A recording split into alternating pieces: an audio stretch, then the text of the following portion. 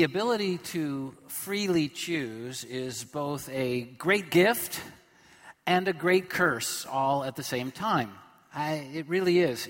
A choice defines our lives. Ultimately, it's not the circumstances we're put in or the experiences we've had. It's choice that defines our life. And the truth is that our choices can define our lives for good. And there's the great gift part. But it can also define our lives for bad.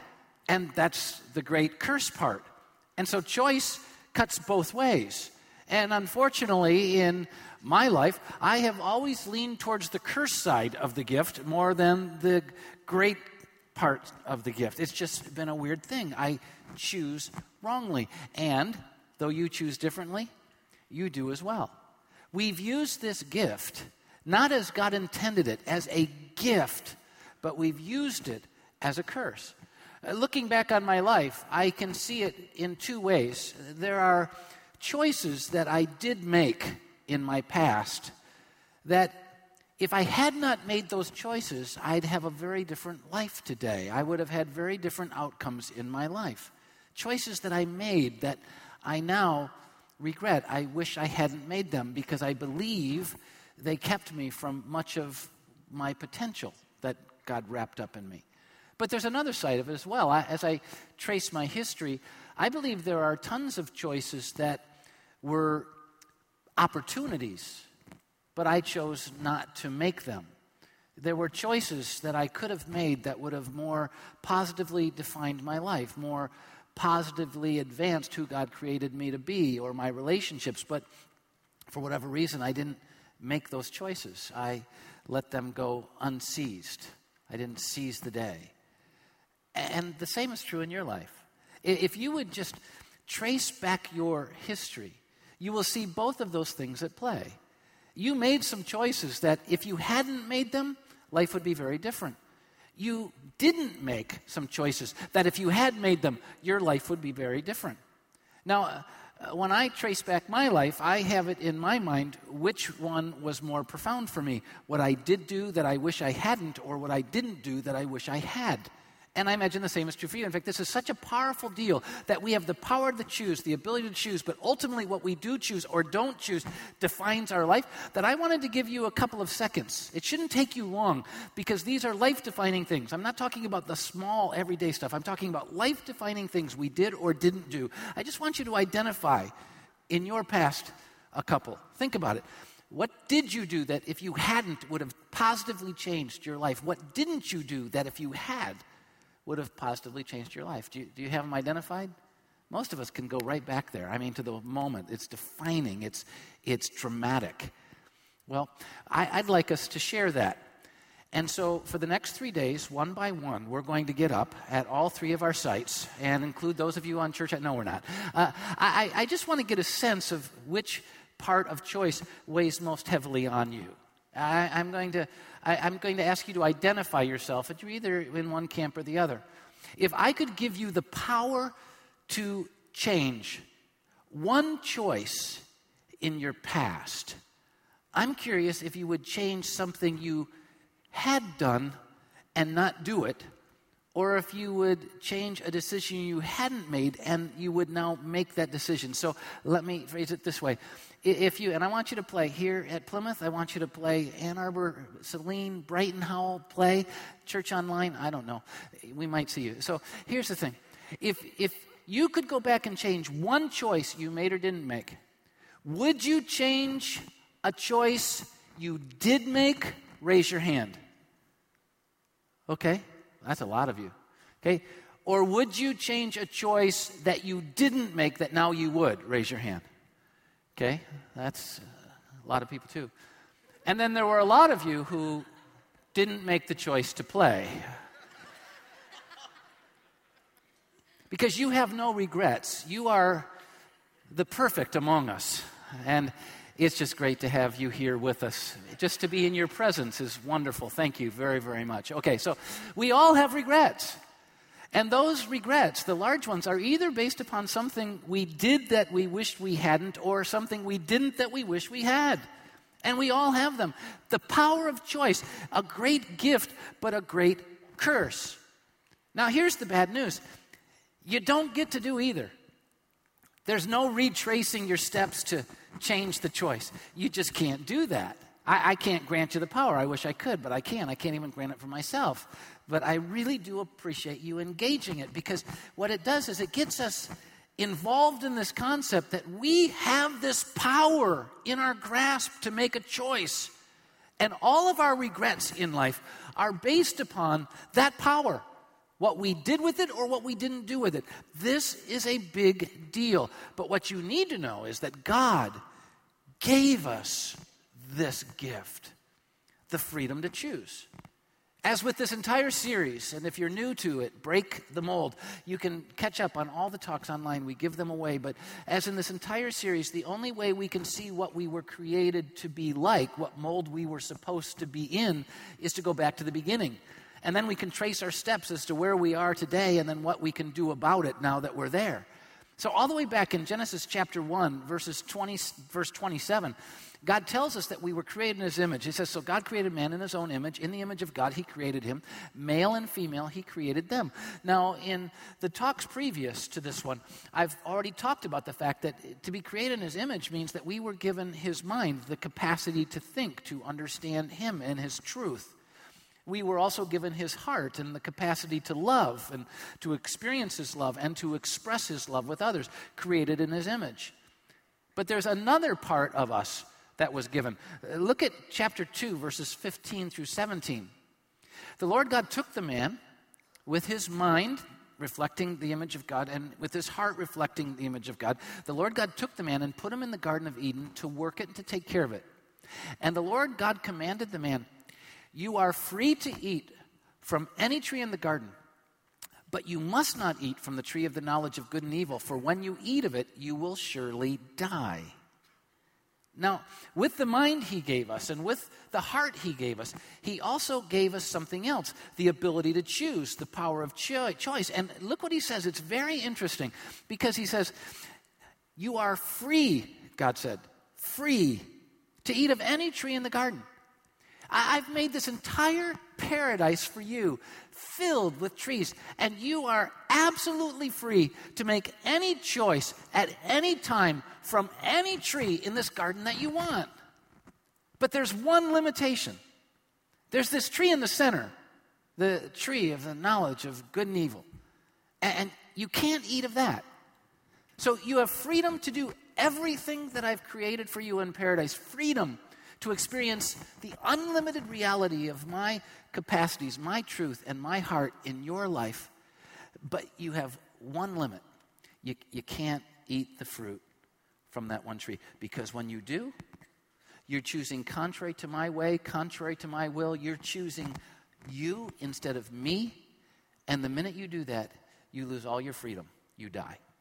Now, I want you to see what it's saying. I mean, there are several bullets of truth that I want to share with you in this. The first thing you need to see out of that passage is that we were created in the image of God for something. We were created in the image of God for life and for freedom. But that life and that freedom which we were created for was to be under God. In fact, the only way we could know life was to be under life, God. The only way we could experience freedom would be to be under the one who is in control of all things, who is able to do all things, who can provide in all things, who knows all things, and so that he could provide for us the umbrella of freedom. But to experience that freedom and that life, we needed to be under him. And that's what he's saying. So you can't walk outside of me. You can't walk a separate path from me. You can't divide yourself from me, because the minute you do that, you die. So you have absolute freedom with one limitation. It's under me. Don't eat that tree of knowledge. Don't eat the fruit from that tree. And I want to parse it out a little bit so you can see it. With a mind, we were created to freely know God and his truth. We were created in his image. And in this passage it says, you know me, you know what I've said, you've heard what I've said. We were given a mind to freely know God and his truth. What God wanted, what God was saying. With a heart, we were created so that we could freely love God and his truth. We were created in the image of God for life and freedom under God, with a mind to freely know God and his truth, with a heart to freely love God and his truth, and then with a will to freely choose to obey God and his truth. This is how we were created in his image. And he put us in the garden to truly live out the life so that we could use that mind to freely know him and his truth. We could use our heart to freely love him and his truth. And we could use our will to freely obey him and his truth. And that's why he said what he said. You can have everything. You are free, but there's this one limit because it's all under me. Obey me. The tree of the knowledge of good and evil was a symbol for our freedom. It represented literally our will, the power, the freedom we have to choose, because that's what that tree was. It was a choice. It was an unnecessary choice. It was a choice we shouldn't make. It was a choice that would be destructive, but it was the power to choose. That's what it was, the symbol. And he said, you can have anything you want, everything you need, everything you long for, everything I've wired you up to love and to find pleasure in, you can have it in the paradise. But you need to know the one thing that will destroy you will be trying to do this on your own without me. That's what that tree represents. And yet he gave us the power of that choice. To choose to avoid the tree was to choose God's will, which gave them freedom then to experience everything God could author. And remember, God can do the impossible. Control everything, do everything. And so as long as they used their will to avoid the tree, they had freedom to experience everything that God had the capacity to do. Everything.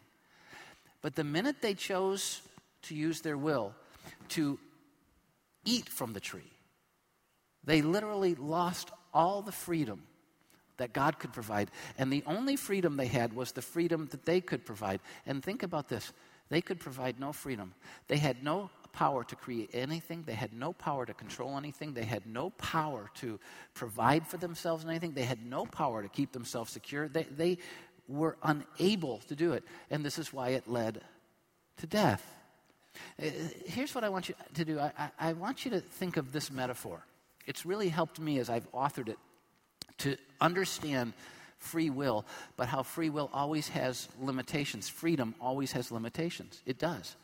Too many of us want freedom with no limitations, freedom with no obligations, freedom with no responsibilities. There's no such thing as that in country, in marriage, in life. When God created us, he created us for freedom, but all freedom has some limitations. So think of it, if you would, this way. Think of the life that God created and the life that God promised us. The Garden of Eden, the place of paradise. Think of it as being the roof of the Sears Tower in Chicago. Are you there? Curiosity, how many of you have been on the Sears Tower all the way to the top? Sure, a bunch of you have. Those of you who haven't, imagine some other place, all right? So imagine paradise as being on the top of Sears Tower, that tall building in Chicago. And then imagine that it's there where we can experience everything that God promised. You know, you are free to experience every tree. You're free to experience all this different stuff. I mean, you're free.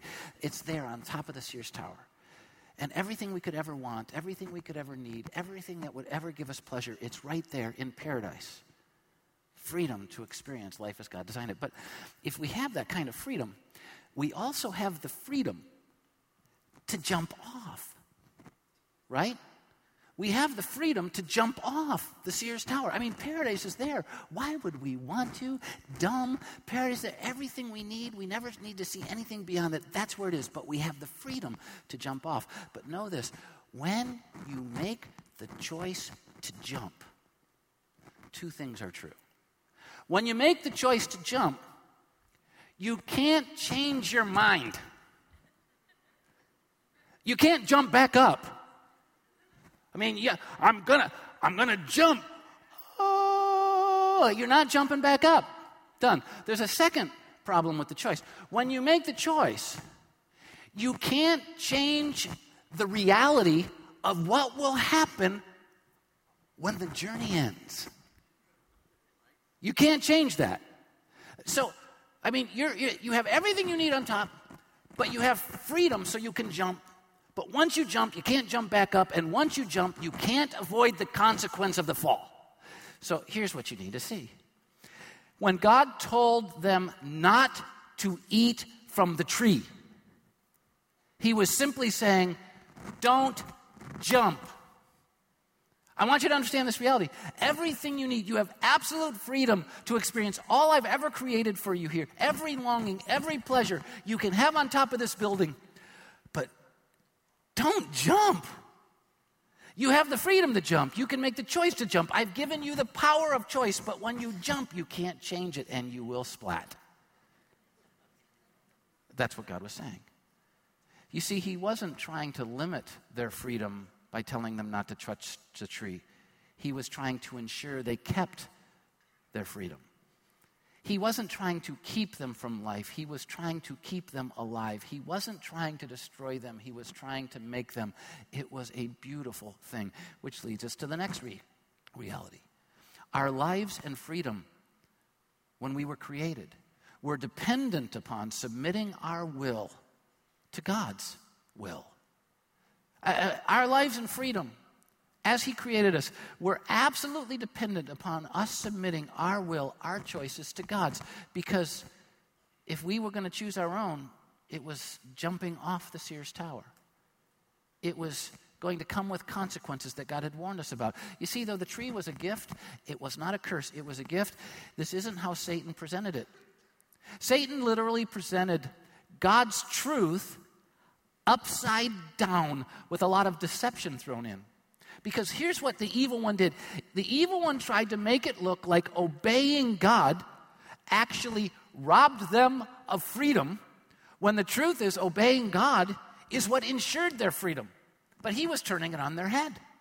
And so he was lying to them. You see, without God, they could not ultimately do anything. They had no power, they had no control, they had no security, they had no purpose, they had no meaning, they had no life. They without God, choosing to take from that tree, were jumping off the Sears Tower. But Satan made it look like, man, if you'll take from the fruit of that tree, it will open a door to freedom that you've never imagined. You'll be your own gods, knowing good and evil. He was saying, God has put you in a prison with his limitations, and I can give you the key, it's that fruit, to walk into freedom. But the truth was, God had put them in a world of freedom. And the key that Satan was introducing them to was really the key to put them into a prison. It's sad how he turns it on his head. Talk about being bound.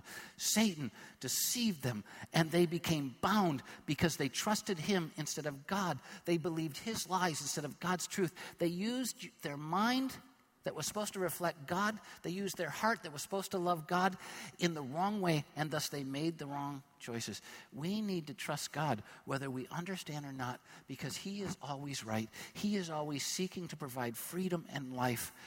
But if we don't trust him, we will lose everything he created us for. There's another thing that opens up that you need to understand about this. Our freedom is dependent upon submitting to God's choices, God's will. But so many people, because of Satan's deception, believe that freedom is not freedom if it's got limitations. But that's just not true. All freedom has limitations. It's just going to depend on what limitations you want. And Satan always tries to deceive. True freedom is not life without restraints, without obligations, or without limits. That's Satan's definition. True freedom is the ability to fulfill one's purpose, right? Let me give you the best example of this. And I'm going to ask you to think, and I know it's going to be tough, but I think you can get there, all right? What's the purpose of a fish? Now, I told you I was going deep. Seriously, and I want you to talk back. What's the purpose of a fish? Okay, really? Okay. Ann Arbor, Saline, Brighton, Howell. I'm coming over there because we haven't gotten it here. But what's the purpose of a fish? Oh, wow. Brighton, Howell, Ann Arbor, Saline, they just said the purpose of fish is food. They have a high value of fish. And there's some truth to that. But my view of the purpose of fish is they were made to, fish were made to swim, right? They were made to swim. And as long as they're in water, they're free to swim, except for you people who hook them, take them out, and murder them. I like salmon, trust me. Okay, here's the thing. They were made to swim. And as long as they're in water, they're free to swim, right? Free to fulfill their purpose. What happens when you take them out of water? They die. They can't swim. They're not going to fulfill their purpose. In fact, they're going to look really stupid, flopping around. Have you ever seen it? And yet, think about it. Every fish in an aquarium wants out. And some of them make it, boom, and then they don't want out anymore. But they can't change their choice once they're out, and they can't change the outcome of it. They're going to die. I just need you to see this.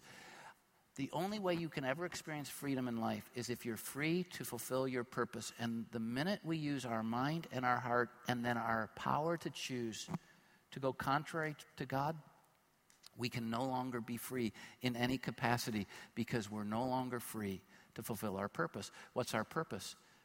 To know God, to love God, to obey and serve God. And in so doing, we live in paradise on top of the Sears Tower. But the minute we choose contrary, no matter how good it looks, I'm telling you, I can imagine a fish going, it looks so nice out there. It looks so nice out there. I wish I could be out there. But the minute they get out there, they die. That's what we are without God. We need purpose to fulfill our freedom. Now, it goes to the next deal. Our lives and our freedom, literally, were lost the minute we chose our will over God's. Our lives and our freedom were absolutely lost when we chose our will over God's because we were the fish jumping out of the water. We were the person jumping off the Sears Tower. We were choosing our way instead of God's way. We could no longer fulfill our purpose. We could no longer be free. Look at Genesis 3:6. This is the Bible. When the woman saw that the fruit of the tree was good for food and pleasing to the eye and also desirable for gaining wisdom, she took some and she ate it. She says, it looks good outside the aquarium. It looks good off the side of the Sears Tower. She ate it. And then she also gave some to her husband who was with her, and he ate it. Now, this is really so fascinating to me because it's something we all experience. We have been given the power to choose, but what leads to our choices? This passage shows us.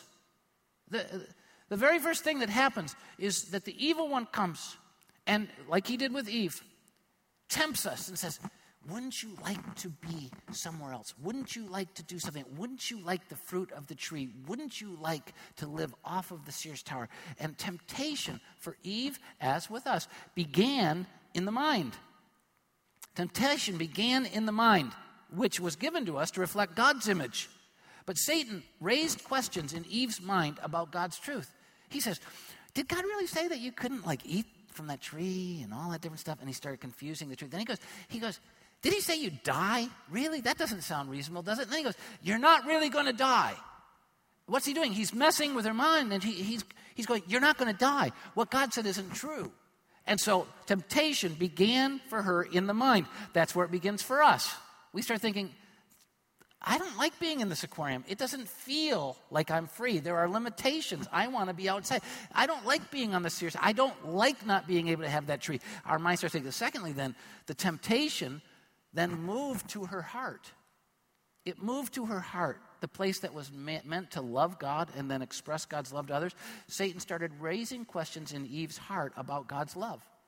I mean, if you read Genesis 3, he's saying, he's holding out on you. He's holding out on you. You see, God knows that when you eat of the fruit of that tree, you'll become your own God. You won't need him anymore. You won't want him anymore. He'll be diminished in your life, and he's trying to hold you back. The temptation moved to her heart. She started questioning, God doesn't love me. God doesn't want me to have freedom. God wants me to be in bondage. God doesn't want me to experience pleasure. God's withholding true pleasure from me. Started in the mind, moved to her heart. And then the temptation became sin by an act of the will. Now, this is so important because we're talking about the power of choice, the power that God has given us to literally choose to do what we want to do. So the temptation began in her mind, the temptation moved to her heart, and the temptation became sin by the act of the will. Because in that passage we read, it said, when she saw it, when she wanted it, she then took it. Right? That was the act of the will. And this always happens. This is just an aside, but this always happens. When she took it, what did she immediately do with it? She gave it to someone else. Oh, come on in. The water's fine. I mean, we jump off the Sears Tower, and while we're falling, we're going, it's really fun. We always share it. When we jump out of the aquarium, even though we're flopping around dying, we're going, come on. She took it and she gave it. But sin happened by an act of the will. This is so important to realize. The sin was not in the looking at the tree. The sin was not in the evaluating of the fruit of the tree. The sin was not in considering the fruit of the tree. And the sin wasn't even in desiring the fruit of that tree. The sin was in choosing to take it and to eat it. Because that's when she decided what she thought was better than what God said, and what she felt was better than what God feels and loves. And it destroyed her. And it's destroyed us. Look at James chapter 1, verses 13 through 15. It describes it for us. When tempted, no one should say, God is tempting me. God didn't do this to her. God said, don't jump. You need water. Stay in the aquarium. You want freedom and life. That's what I want from you. I'm not putting restrictions on you. I'm just trying to ensure that you have life. Don't jump. When tempted, no one should say, God is tempting me. For God can't be tempted by evil. Nor does he ever tempt anyone for evil. No, he wants life and freedom for all. But each one is tempted when, by his own evil desire, he is dragged away and enticed. Then after desire has conceived, it gives birth to sin. And sin, when it is full grown, gives birth to death. You know what happens? It begins in our mind, it moves to our heart, and then it's conceived when we act upon it with our will. Talk about messing ourselves up. The fall of man was the result of an act of the human will in contrast to God's will. The human will saying, what I want is more important than God wants. What I want will lead to better things than what God wants. And it was the result of the act of the will, using our ability to choose in order to reject the one who gave us the ability to choose. That's what the fall of man came. We followed our own truth, we followed our own loves, and we made our own choices, and we've lost everything in the process. So let me declare our problem. Our problem is this: in seeking life and freedom apart from God, we've lost both. In seeking life and freedom apart from God, we've lost both freedom and life. And here's what's interesting. The deception of the evil one is so good that we actually give up what we already have, life and freedom, in order to get life and freedom. We literally give it up thinking we're going to get it, and we lose it in the process. Why? Because God knows what lies off Sears Tower.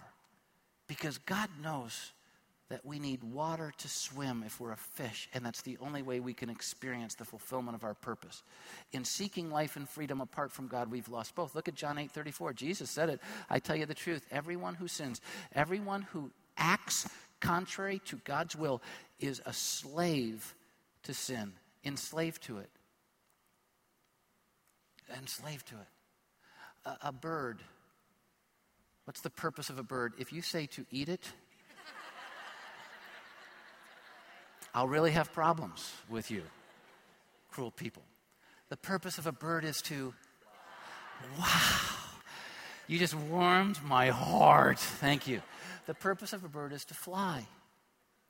And so when you put a bird in the cage, you rob it of its purpose. You rob it of its freedom. And you know what happened to us? The minute we used our will to act contrary to God, we walked out of the freedom of what God created us to enjoy and into the cage of our own bondage. It's exactly what happened. Look at Galatians 5:17. For the sinful nature desires what is contrary to the Spirit, and the Spirit what is contrary to the sinful nature. In other words, what we now want is absolutely opposite of what God wants for us and designed for us. And what God wants and has designed for us is actually opposite of what we want by nature. And this is why we don't do what you want. This is so important for me and you. Why do we keep acting with our will, making choices for that which we don't want? Why do we keep doing that which down the road we'll regret? And why do we keep refusing to do that which down the road we'll regret not having done? Why do we do that? Because our nature has been so distorted. It's become bound. You see, apart from God, we aren't free. We have huge limitations on us. Apart from God, we can't think properly. We can't think like we were created to think. Literally, sin has blinded our minds so that we can't properly know and understand God. Because of this sin, we can't love as we were created to love. It literally hardened our hearts so we can't properly love Him or love others in an unconditional way. Because of sin, because our will has been so messed up, we now can't choose as we were created to choose. We were created to choose God's ways, God's life, God's promises, God's truth. But now we've been corrupted. And so our will by nature chooses contrary to God, thinking it's going to lead us to what God can provide for us. And because of this messed up will, our lives can no longer be as they were created to be, free, full of life. Instead, they're contrary to that. We're in a cage. We're outside the water. We're falling off the Sears Tower. Here's the reality. We will never be truly free to think like God, to love like God, and to do like God until we are free once again to obey and please God. Let's go back to the garden.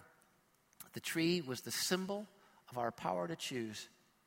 The power to choose that which would give us life and which would give us love. The power to choose to use our will to obey God. It was lost in the garden. This is why, as much as I want what God has for me, I can't choose it on my own. I'm in bondage away from it. Apart from Him, I can't have freedom until I can once again obey Him and please Him, which leads to God's solution. Think about this. Jesus came to give us back our lives and freedom. Jesus came to give us back our lives and freedom. Now, I get what happens in settings like this. I get it. It's like we hear the words we're supposed to expect. Okay, He said Jesus, check. Said forget, check. Life, and it just goes, and we're done. But we don't process it down. Look at, Jesus came to give us back our lives and freedom. What does that mean? Jesus came to give us what is impossible to get. Because you see, once you jump off the Sears Tower, you can't jump back up again. But Jesus has made it possible for us, though we've jumped, to jump back up again. It's impossible once you jump not to, forgive me, splat. It's impossible. But Jesus made it possible for us to be wholly alive again, in His paradise again, experiencing His goodness again. It's a miracle of redemption.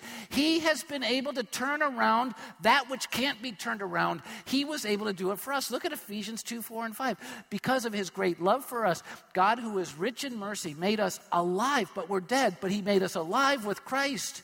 Even when we were dead in transgressions, He put us back on paradise, even though we had jumped off of it. And how did He do it? By grace. His grace is so big. The reason Jesus came was because He was going to live His whole life in mind, in heart, and in will in paradise. He wasn't going to jump. He wasn't going to act contrary to God. He wasn't going to lose His life so that He could then experience the results of jumping off of Sears Tower when He died on the cross, so that we could then take His place back in paradise, which is what the resurrection gave us. God's grace has made it possible, though every single one of us has blown it, to experience life as if we haven't, to change a reality that we can't change. This is why religion is so messed up. It says that if you just do a couple of religious kind of things, everything's okay. No, it's not. You're still going to splat. It doesn't matter if you're using incense or quoting scripture or singing beautiful songs or wearing the right clothes or, at a worship service, you're still going to splat. But Jesus made it possible for you to be put back in paradise as if you'd never messed up. This is beautiful. Look at Galatians 5:1. He says it straight out. It is for freedom that Christ has set us free. Why did he come? To set us free. Why? Because that's what he created us to be, alive and free. And we weren't because we'd blown it. But he came back to give us freedom, to set us free. And so he says, so stand firm then, and don't let yourselves be burdened again by the bondage of slavery.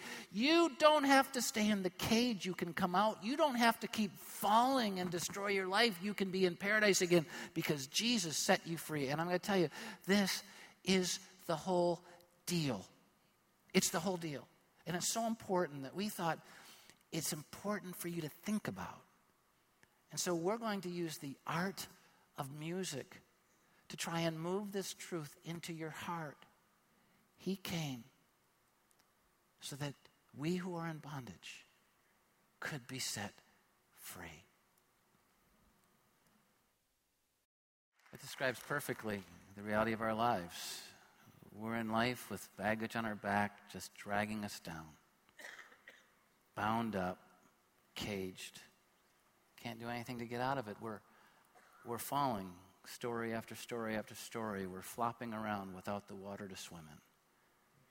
And then he does the unthinkable. He says, I love you as you are, and that's why I've come to set you free. He didn't come to put us in the bondage of some religious traditions and religious rituals. He didn't come to steal away the pleasures of life as they were meant to be experienced. He came to give them back, life and freedom. But if we're going to experience that freedom, if we're really going to, then we need to come to Jesus by trusting him. He came to set us free. But we have to come to him and trust him to do it. Look at Matthew 11:28-30, some of the most comforting words of the Bible. Come to me, all you who are weary and burdened. And why are we weary and burdened? Because we're bound up carrying all the baggage that's dragging us down. Not free like we were meant to be. He says, come to me, all you who are weary and burdened down, and I'll give you what you're looking for. Rest, freedom, life. Take my yoke upon you and learn from me, for I am gentle and humble in heart, and you will find rest for your souls. For my yoke is easy, and my burden is light. There he says it. Freedom comes with limitations. But he says, with me, the limitations are easy. They're light. I'm trying to protect your freedom and protect your life. Without me, it's weary and it's burdened. We have to come to him and trust him. Have you? This is your moment. You can do it.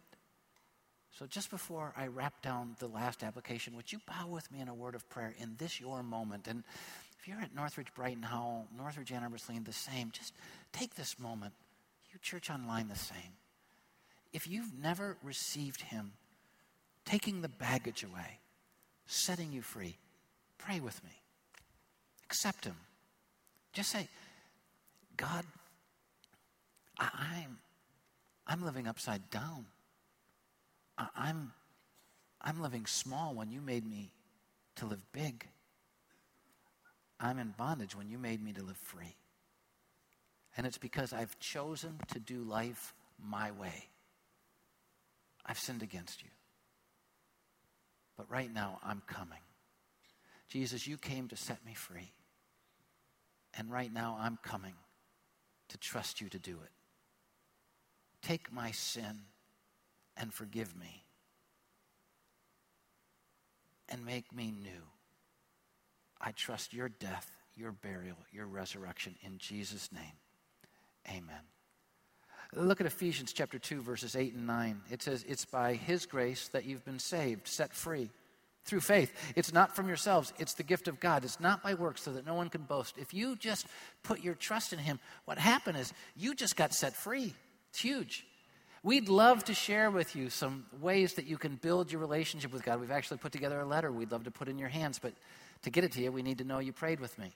And so in all of our live settings, in Northridge, Brighton Howell, Northridge, Ann Arbor, Saline, and here in Northridge, Plymouth, we give out these programs. And on the inside of the program is a little connection card, and we do this for you, not for us. It's just a form that you can fill out, and on the bottom it says, "Today I prayed to receive Jesus." Check that circle, and then at every exit in all of our sites, our boxes, throw it in there, and we'll send you information about how you can take next steps with God. And if you're watching church online, just hit the What Next button. We'll do the same for you. But once you've trusted Him to set you free, now it's time to start living free. And what I found in my own life and many other people's life, He set us free. He opened the cage, but we stay in it. We're not swimming like we ought to swim. We're not enjoying paradise like we ought to enjoy it. And so if we're going to do that, we need to follow Jesus. Now that we've been given freedom, we need to follow Jesus by submitting our will, our choices, to God's will, to God's choices. This is exactly what Jesus did in John 6:38. "For I've come down from heaven, not to do my will, but to do the will of Him who sent me." Now there's life. God didn't give you a will to do whatever you wanted. God gave you a will so that you could use His truth and His love to do His will. And in so doing, you would find everything you're longing for. It doesn't rob you of freedom. It gives you freedom. He's not trying to rip you off. He's trying to make your life. Look at Ephesians 2:10. "For we are God's workmanship, created in Christ Jesus to do good works, which God prepared in advance for us to do."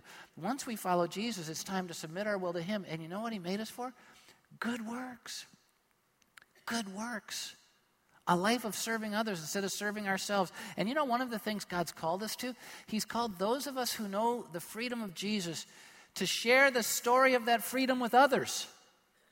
And I don't know if you know this or not. I mean, it might have missed you. You might have missed it. Easter's coming. Did you know that? In 2 weeks' time, Easter's coming, the celebration of new life, the celebration of the resurrection. Talk about breaking the mold. It's the deal. But no one that needs it will hear about it unless we invite them to share it with us. And so we've put in all of your programs at all of our live sites. We've put in these things that say, "Wake the world up to Jesus." This is a moment in our culture that we can use to help wake people up to the fact that Jesus can set us free. And on the back of this, it tells you what you can do. Step 1, you can think, who are my thems? Who are the people in my world that I could invite to hear about the hope of Jesus' resurrection? Step 2, write them down. Do you see how deep we are here? I mean, we are deep. You think about your thems, you write them down. M, you notice that. And then step 3, we invite them. We invite them. And you can write some of your names, you can give ideas and all this different stuff. And then inside, we've given you 5 invitation cards. Stop by, no one's burst into flames, you know, that deal. And then an invitation to all the services that are coming up. And you can make a difference forever in someone's life by doing what this says. We are God's workmanship, created in Christ Jesus to do good works, which God prepared in advance for us to do. We need to follow Jesus by submitting our will to God's. You know what God's will is for you? To share His light, His name, His hope with everybody in your sphere of the world, with your thems. Let's do it. Let's start giving out these cards and inviting people in. And as a fun thing to encourage you, to inspire you, to keep us all kind of focused on this, we want to send you texts along the way to encourage you and inspire you. So to do that, you can text Easter to 411-247. Easter to 411-247. And then we will be sending you texts of inspiration and encouragement along the way. It's a neat way for us to be connected. Now, I've been a pastor a long time, so I know people. So I need to tell you, you don't text Easter. You text Easter. You got that? And you don't text it to 2411247. You text it to 411-247. Are you all with me?